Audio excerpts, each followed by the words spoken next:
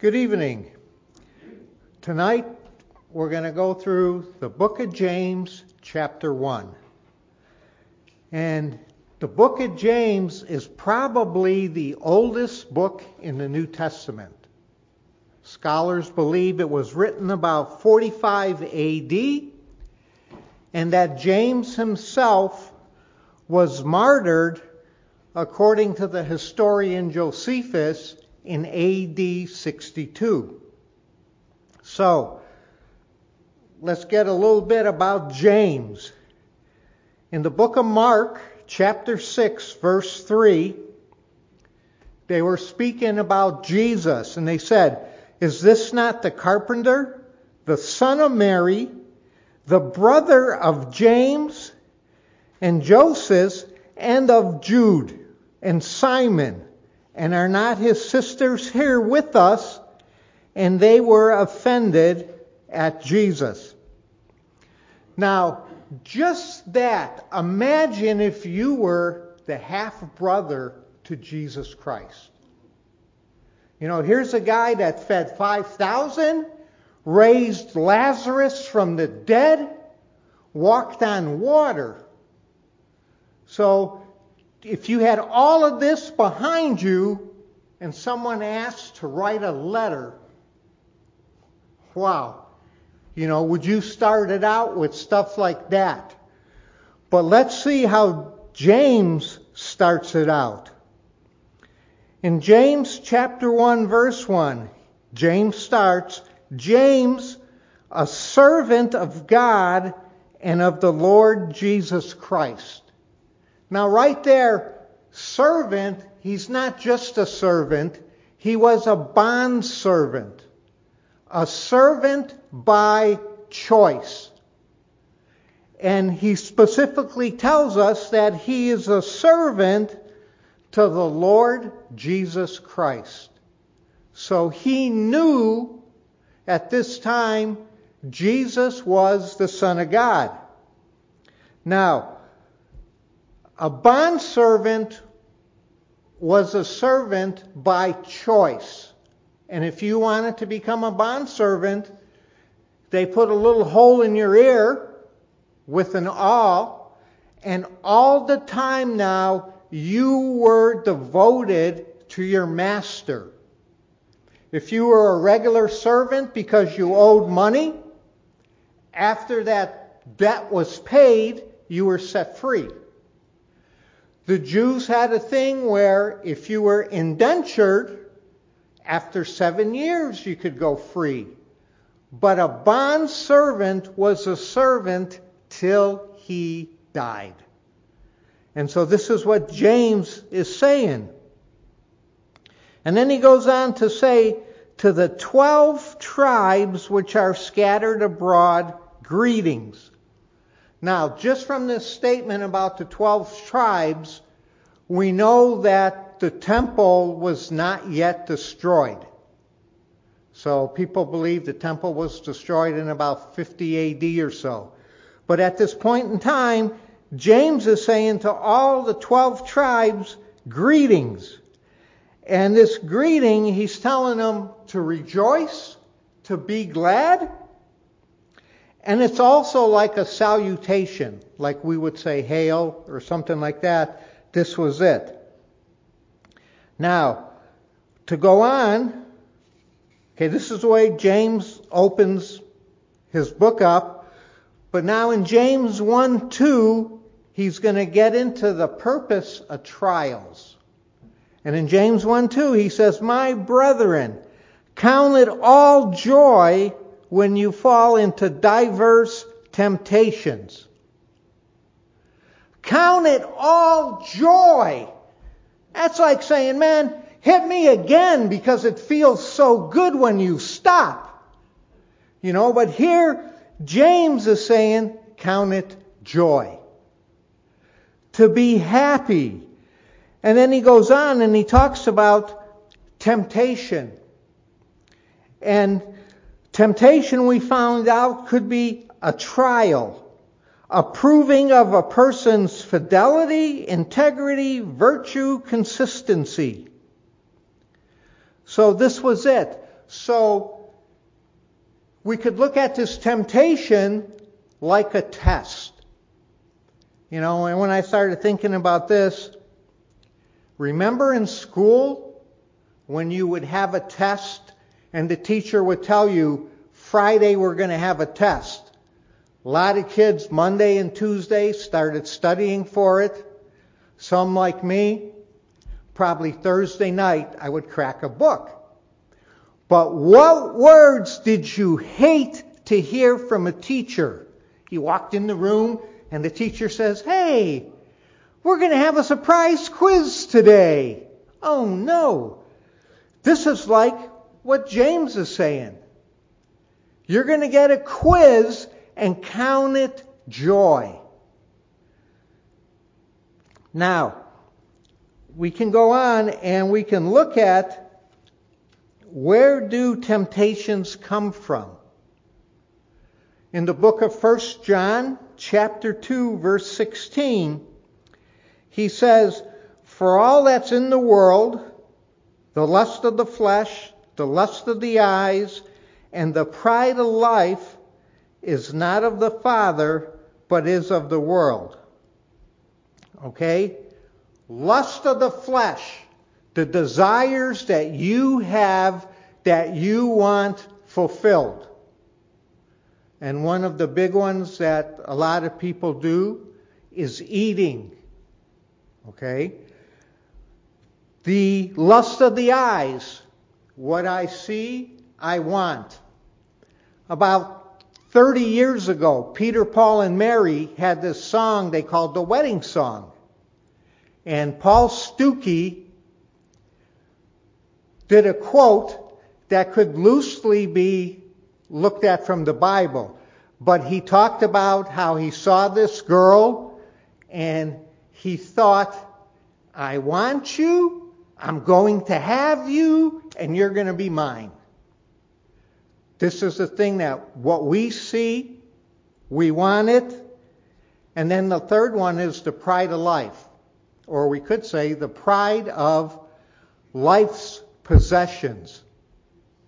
Now, this three things that cause temptation are nothing new. We can go back into Genesis chapter 3, verse 6. And this is where Satan is going to tempt Eve.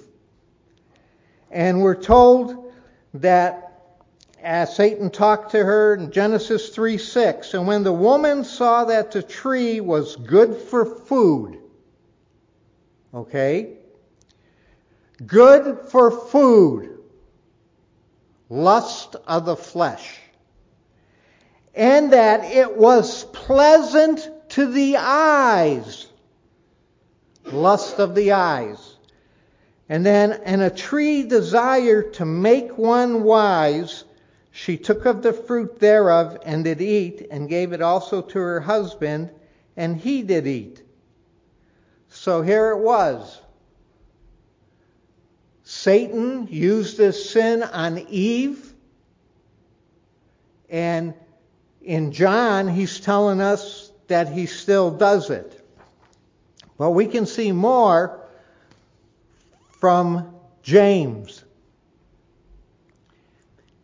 In James 1:3, he says, "Knowing this, that the trying of your faith works patience."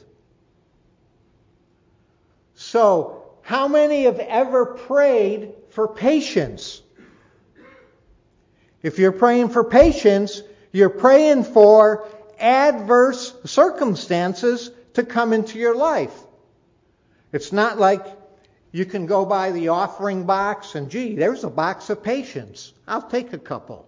No, you have to go through trials to learn patience. And what is patience? Patience is described as steadfastness, consistency, endurance. In the New Testament, it's the characteristic of a man who is not swerved from his deliberate purpose and his loyalty to faith and piety, even in the greatest trials and suffering. Okay? Patient can also mean to wait for. You know, Jesus tells us to be patient and to wait for Him to return. And so many people can't understand that. And so many people, when they go through trials, they think, I'm the only one going through this. Nobody ever went through what I'm going through. But in 1 Corinthians 10:13, we're told, there's no temptation taken you, but such as is common to man. But God is faithful, who will not suffer you to be tempted above what you are able, but will with the temptation make a way to escape. A lot of preachers preach on this. And if you just heard that, wow, I'm going to get tempted, God's going to make a way to escape, I can get out of it. Why am I going through troubles? Because they didn't read the whole verse. The last few words of the verse are, that ye may be able to bear it. Okay? When we want something from God, we'll pray. And I prayed on Monday at 9 o'clock. Monday at 5 o'clock, I still had the problem. God, what's going on? But God's saying that when we're being tempted, He's going to give us a way that we can endure or bear this temptation. So, we can go on in James chapter 4. And James talks about, but let patience have her perfect work, that you may be perfect and entire, wanting nothing. So patience is a process. And James is telling us, when we're in these trials or temptations, to let patience do its job. You know, and I thought about that, and I came across a silversmith. If you're working with silver, one of the first things they do is they heat it up to get the impurities out. And I was reading this article by this author, and she said she went to a silversmith and says, can you show me how you get these impurities out? So the silversmith started melting this silver, and stuff would come to the top, and he would clean it off. And then she said, wow, this is pretty neat. How do you know when it's clean enough? And the silversmith says, when I can see my face in the molten silver, I know it's clean enough. And this is what God wants us to do with patience, to become more like Jesus. And it's not a once-in-a-lifetime process. Okay? So when he talks about patience, he says, is patience and not wanting, lacking nothing, is to bring something to completeness. James wants us to all come to completeness in Jesus Christ. And Paul in Colossians 1:28 says, whom we preach, warning every man and teaching every man in all wisdom, that we may present every man perfect or complete in Jesus Christ. So that's the goal of God, and that's the goal of these trials we're going through. When we talked about the kid in school, you didn't necessarily like a test, but when that test was completed, depending on your grade, you would know how well you knew that subject. And in our faith, by the testing of our faith, we'll see, number one, how much we have. Dr. Erwin Lutzer, who used to be president of Moody Bible Institute, made the comment that faith that isn't tested can't be trusted. You know, you can all say, I have faith, I have faith. But how do you know how well that faith is? Is by trials that come. And so, Dr. Lutzer said, if you never test that faith, you can't trust it when you're going to really need it. In James 1:6 now, he's going to talk about wisdom. And he says, if you want wisdom, let him ask in faith, God, nothing wavering. For he who wavereth is like a wave of the sea, driven by the wind and tossed. And in James 1:5, where he talks about the wisdom starting this, if any man lack wisdom, let him ask of God, who gives to all men liberally and upbraideth not, and it shall be given him. If we ask God for wisdom, we're told God's going to give it to us, and He's not going to make us feel bad about asking for it. Okay? If we come to God and ask for wisdom, God's great. You want it? I'm going to give you a bunch of wisdom. But there's a caveat here. James 1:6. But let him ask in faith, nothing wavering. For he that wavers is like a wave of the sea, driven with the wind and tossed. So, God wants us to be resolute in what we're asking for. If you're in the business world, how often do you come across a customer that says, oh, I would like this? And then a little later, no, maybe not. Maybe I want this. Okay? So if it's in a restaurant, the chef cooks it, brings it out. Maybe the other. And so you get frustrated. Now, God doesn't get frustrated, but when we ask God something, God wants us to be all in for what we're asking for. You know, and then in 1:7, he says, for let not that man think that he shall receive anything of the Lord. In our lives, how often do we pray? And will we pray for something one time and then we forget about it? God wants us to keep coming, keep asking Him, and He's going to do it. Or we'll pray for something and then, I knew God wouldn't do it, and so we go on with our lives. God knows the thoughts we have in ourselves. So God says, if you're double-minded, unstable, sorry.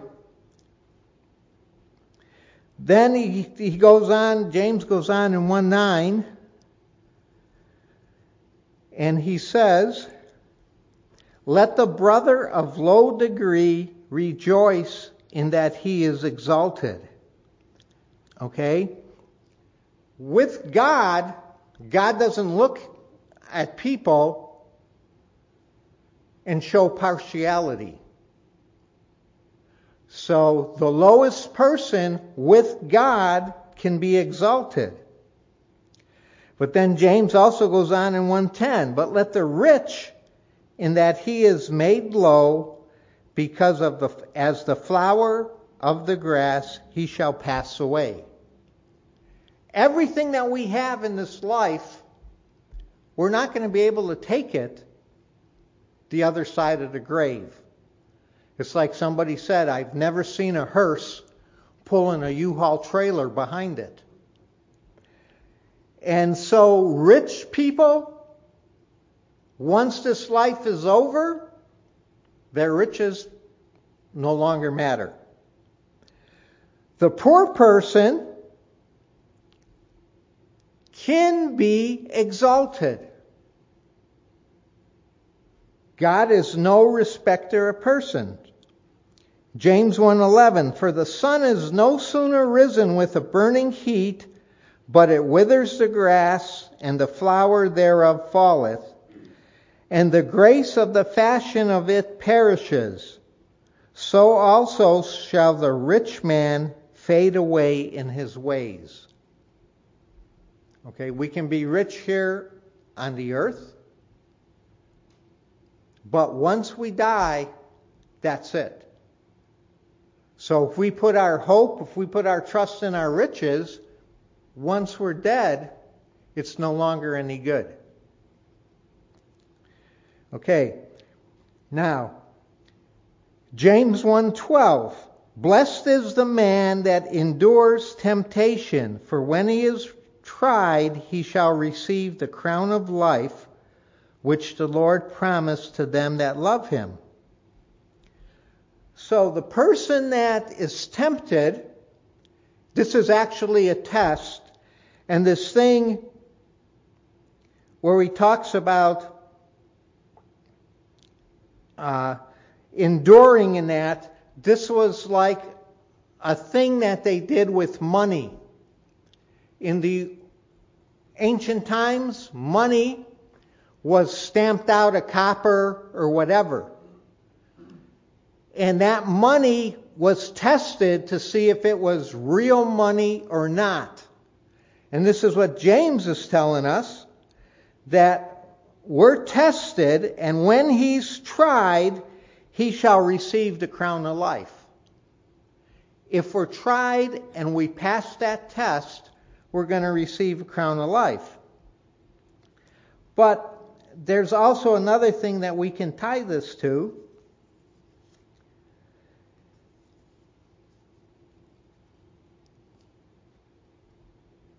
We will look at John 14:15. And Jesus is talking, and Jesus says, if you love me, keep my commandments. So this is a test of us. We can see how much we love Christ by his commandments that we keep. Okay, James 1:13, let no man say when he's tempted, I am tempted of God. For God cannot be tempted with evil, neither tempts he any man. Okay, so according to this verse, God doesn't tempt us. So then how are we tempted? James 1:14 has the answer. But every man is tempted when he is drawn away of his own lust and enticed. Every man is tempted when he is drawn away of his own lust and enticed. Now, certain words that the New Testament uses, that the Bible uses, we can easily understand where they came from. Like the word sin. Sin was an archer's term, which meant I missed the bullseye. This thing here for temptation now, where he talks about in 1:14, but every man is tempted when he is drawn away of his own flesh and enticed. And this enticed is a very interesting word. It's actually a fishing term. Enticed is the bait that you use to catch your fish. And if you're a fisher person, you might know, well, I'm going to use this type of lure. I'm going to use this type of worm. I'm going to cast off through the weeds and slowly pull it and get a fish. This is what James is saying with enticed. This is what Satan is doing. Satan wants to get us to sin. So this is one of the ways he's going to do it. Now, when I thought about this, I thought about fishermen we have here. They always talk about the fish I caught was this big. And I had to fight it for 2 hours, but it was this big. Then I started wondering, what are the demons and Satan doing? Are they being vocal about how big of a temptation they had to put out there to snare someone? Or are they looking at how small it was? Oh, that guy, he calls himself a Christian. I just dropped $5 from this person's back pocket on the floor, and they picked it up and put it in theirs. So this is it. How are we looking at temptation? And then it goes on to talk about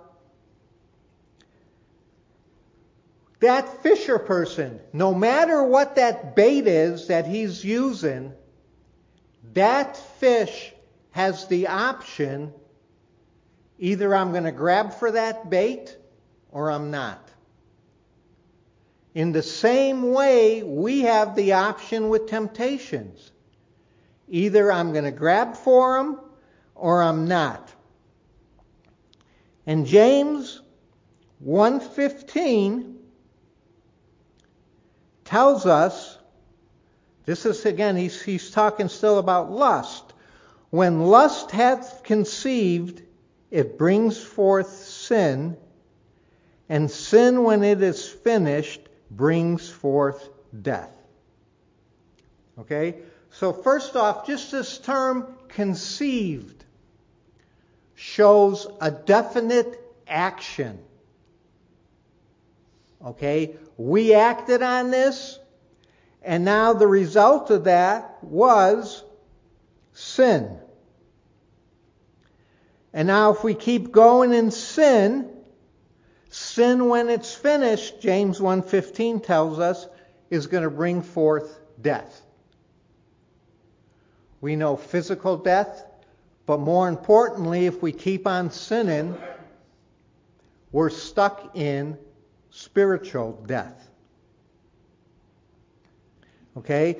James now in 1:16, he's saying, do not err, or do not be deceived, my beloved brethren. Okay? To be deceived or to err is a leading away from the truth. Okay? We can be led away from the path of virtue to go astray. We can be led astray by friends. But in all these different ways, we can be led astray.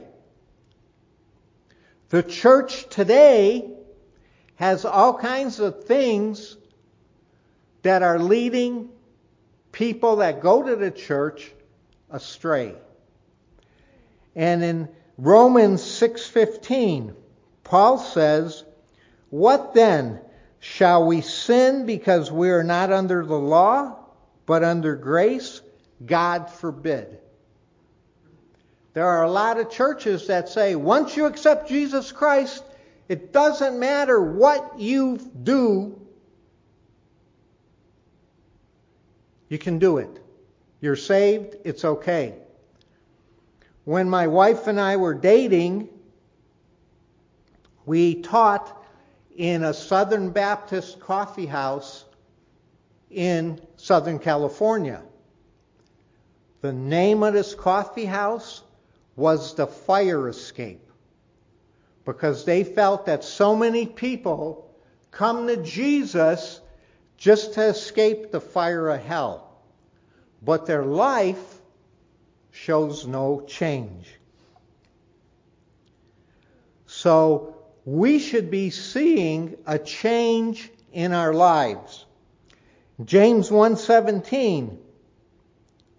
James says, every good gift and every perfect gift is from above, and comes down from the Father of lights, with whom there is no variableness, neither shadow of turning. So here James is telling us good gifts come from God. God never changes. Okay? He's the Father of lights. So James is letting us know this God that made everything wants to give us gifts. Now, if you ever had children and it gets near Christmas time, you know they like to ask for certain gifts. Mom, Dad, I really need this. Oh, I need this gun. Oh, I need this game. Whatever. But who determines what the gift is the giver of the gift.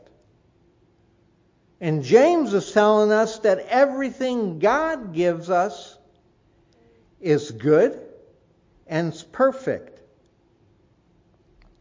Okay, James goes on then in 1:18, speaking of God, of his own free will begat us he with the word of truth, that we should be a kind of first fruits of his creatures. So God's pouring into our lives. We should be first fruits. We should be ready to be given back to God. Okay, and James is looking at this, and then in 1:19 he says, wherefore, my beloved brethren, let every man be swift to hear, slow to speak, slow to wrath. Okay? How many of us are swift to hear? Or when we're in a conversation, is the impetus for us to think of an answer? Well, here James is telling us, be swift to hear, slow to speak, slow to wrath. You know, if you're the type of person that deals with anger, you know there are certain triggers that can trigger that.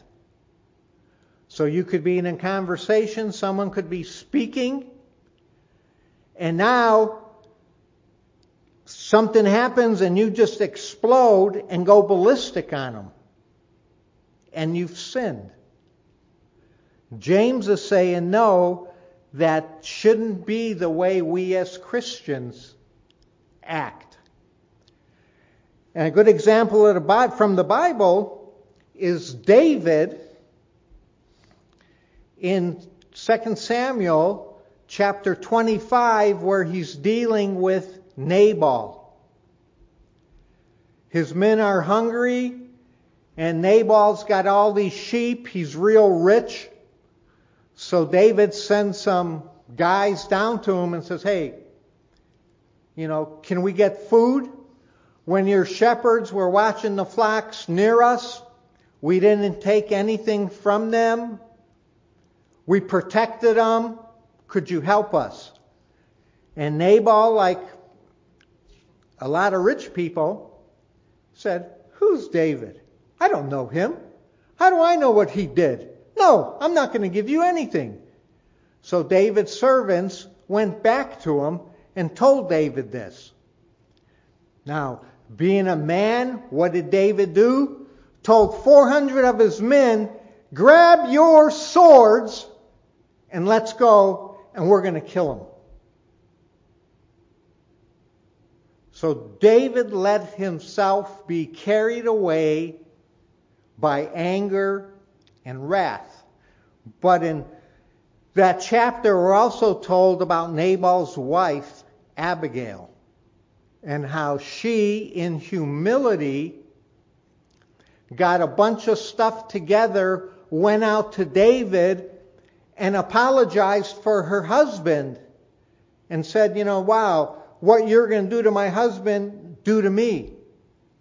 And then she goes on and starts talking to David, and David's listening, because when she gets done, David tells her, wow, you stopped me from doing a great evil to Nabal and in the sight of God.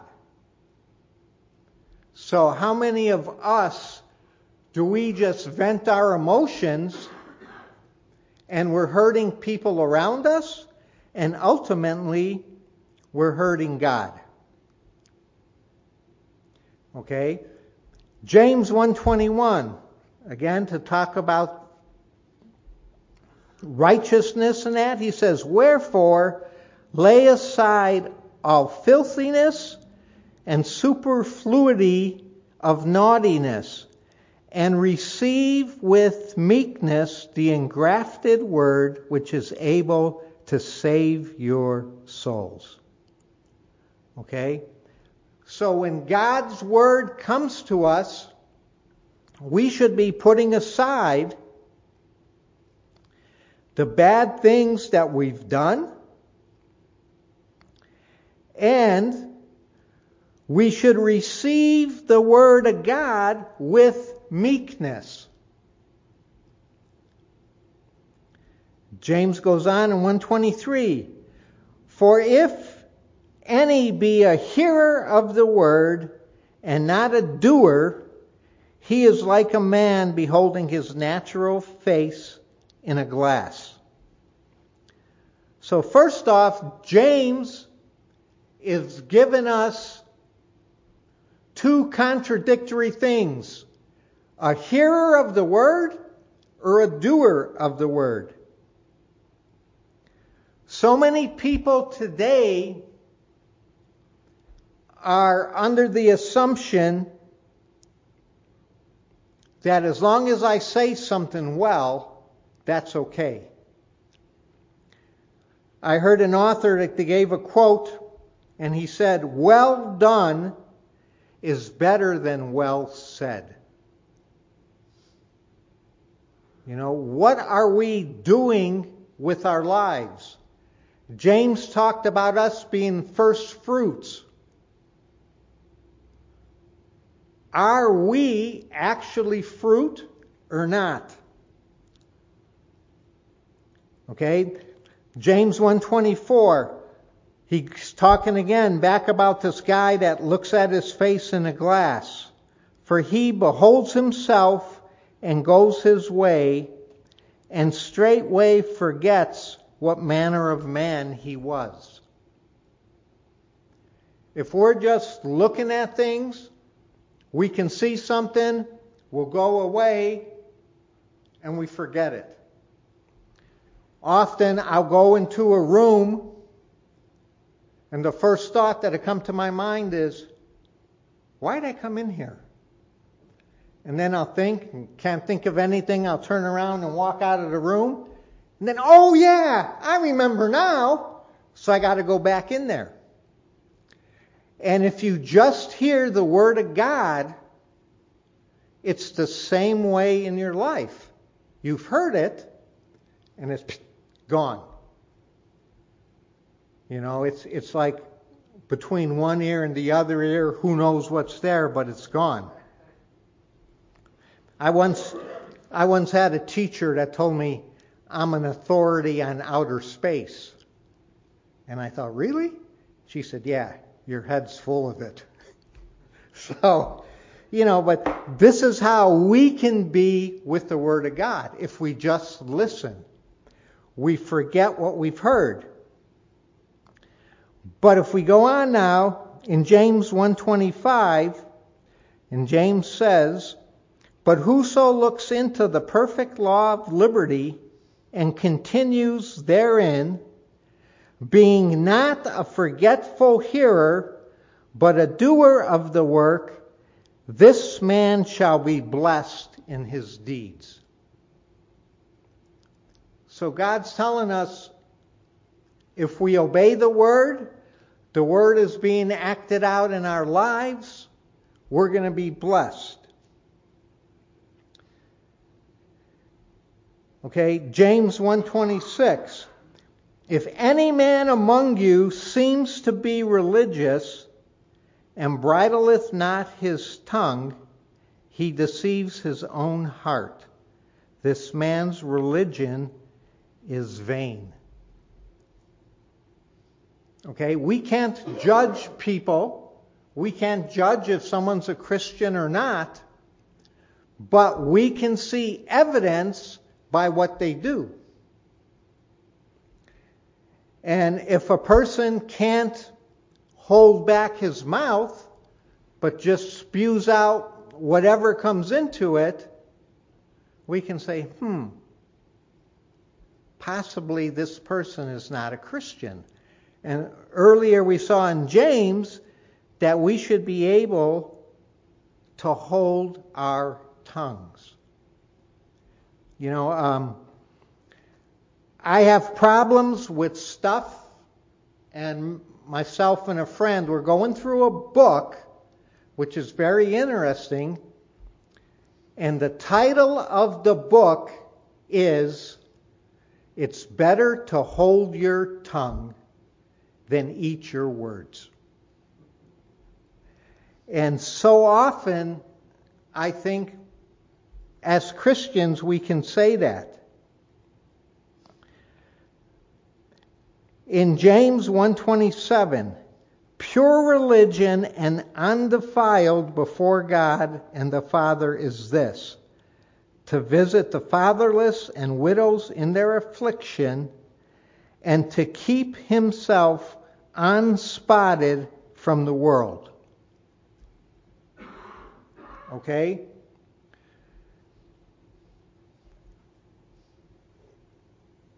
If we Christians, we're going to do things for people even if they can't do anything for us in return. And this was the thing, the widows, the fatherless. But also, he goes on to say here, and to keep himself unspotted from the world. We can be in the world, and the world can have an effect on us. You know, Tony Evans talks about how as Christians, we're like ships. And he says the purpose of a ship is to be on the water and get things done. But if that water gets into the ship, bad things are going to happen. And it can be the same way with us. We can be like Lot was, where he got near the Sodom and he just pitched his tent there. Oh, there was shade or whatever. We go back a little later, and now Lot is part of the government of Sodom. And we can see that Lot was being changed and not for the better. If we look at government today, well, we don't want to go there, but, not so much good in it. And yet God tells us that if my people who are called by my name will humble themselves and pray and seek my face, then He'll forgive our sins and heal the land. So from James, we should be happy that we're being tested. Because by that test, I'm going to see, am I becoming more like Jesus? Or do I still have a lot of ground to cover? You know, somebody said that every action we do is going to bring us closer to God or a step away? And every action that we do with non-Christians is going to bring them one step closer to Jesus or one step further back. So, I really like this first chapter of James because as I read it, there's a lot in my life that I can evaluate. And then I can come to God and I can ask God to give me the strength to help me overcome things. When I'm in an uncomfortable situation, I can ask God for the patience to stay in this with Him. In closing, I saw someone that said, I prayed last night. I'm done with this. I can't put up with it anymore. And they said, this morning, God told me in prayer, I'm glad you're done. Now I can start working. Father, we thank you for your word. Father, we thank you that you've given us everything we need for life, health, and godliness. And Lord, I just pray that you would be with us. Help us to look at ourselves in light of your word. And help us as we look at ourselves not to forget what we see, but act on it. And Lord, if we're pleasing to you, we're thankful, and would you just keep us doing those type of things. But Father, if I'm being led astray, if I'm falling for various bait, Lord, just help me to deny that and to trust you to bring me through it. Father, we thank you for all these things. In Jesus' name, amen.